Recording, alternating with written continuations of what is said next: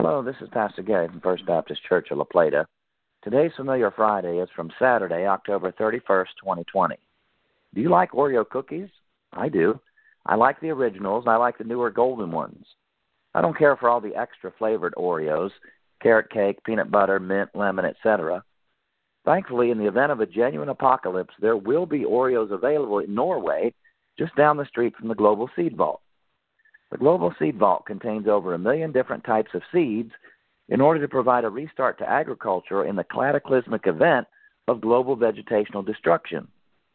The Oreo division of Nabisco actually built a vault which now contains the Oreo cookie recipe and a Mylar-wrapped stockpile of the delicious cookies guaranteeing their survival. If I survive an apocalypse, I'm not sure that eating Oreos is going to be among my first priorities. Further, I don't know how I would get to Norway after the apocalypse. I assume international flights and cruises will be canceled. So what does Oreo mean anyway?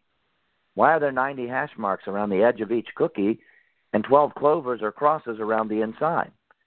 Why are there 12 lines between the hash marks and clovers in the same position as the numbers on an analog clock?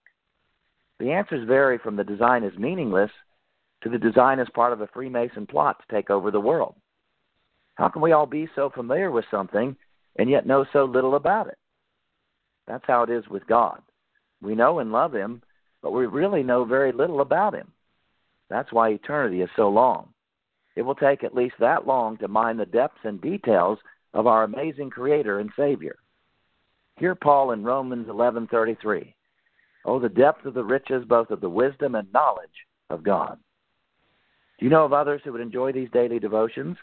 Please direct them to our church website homepage where they can click on podcast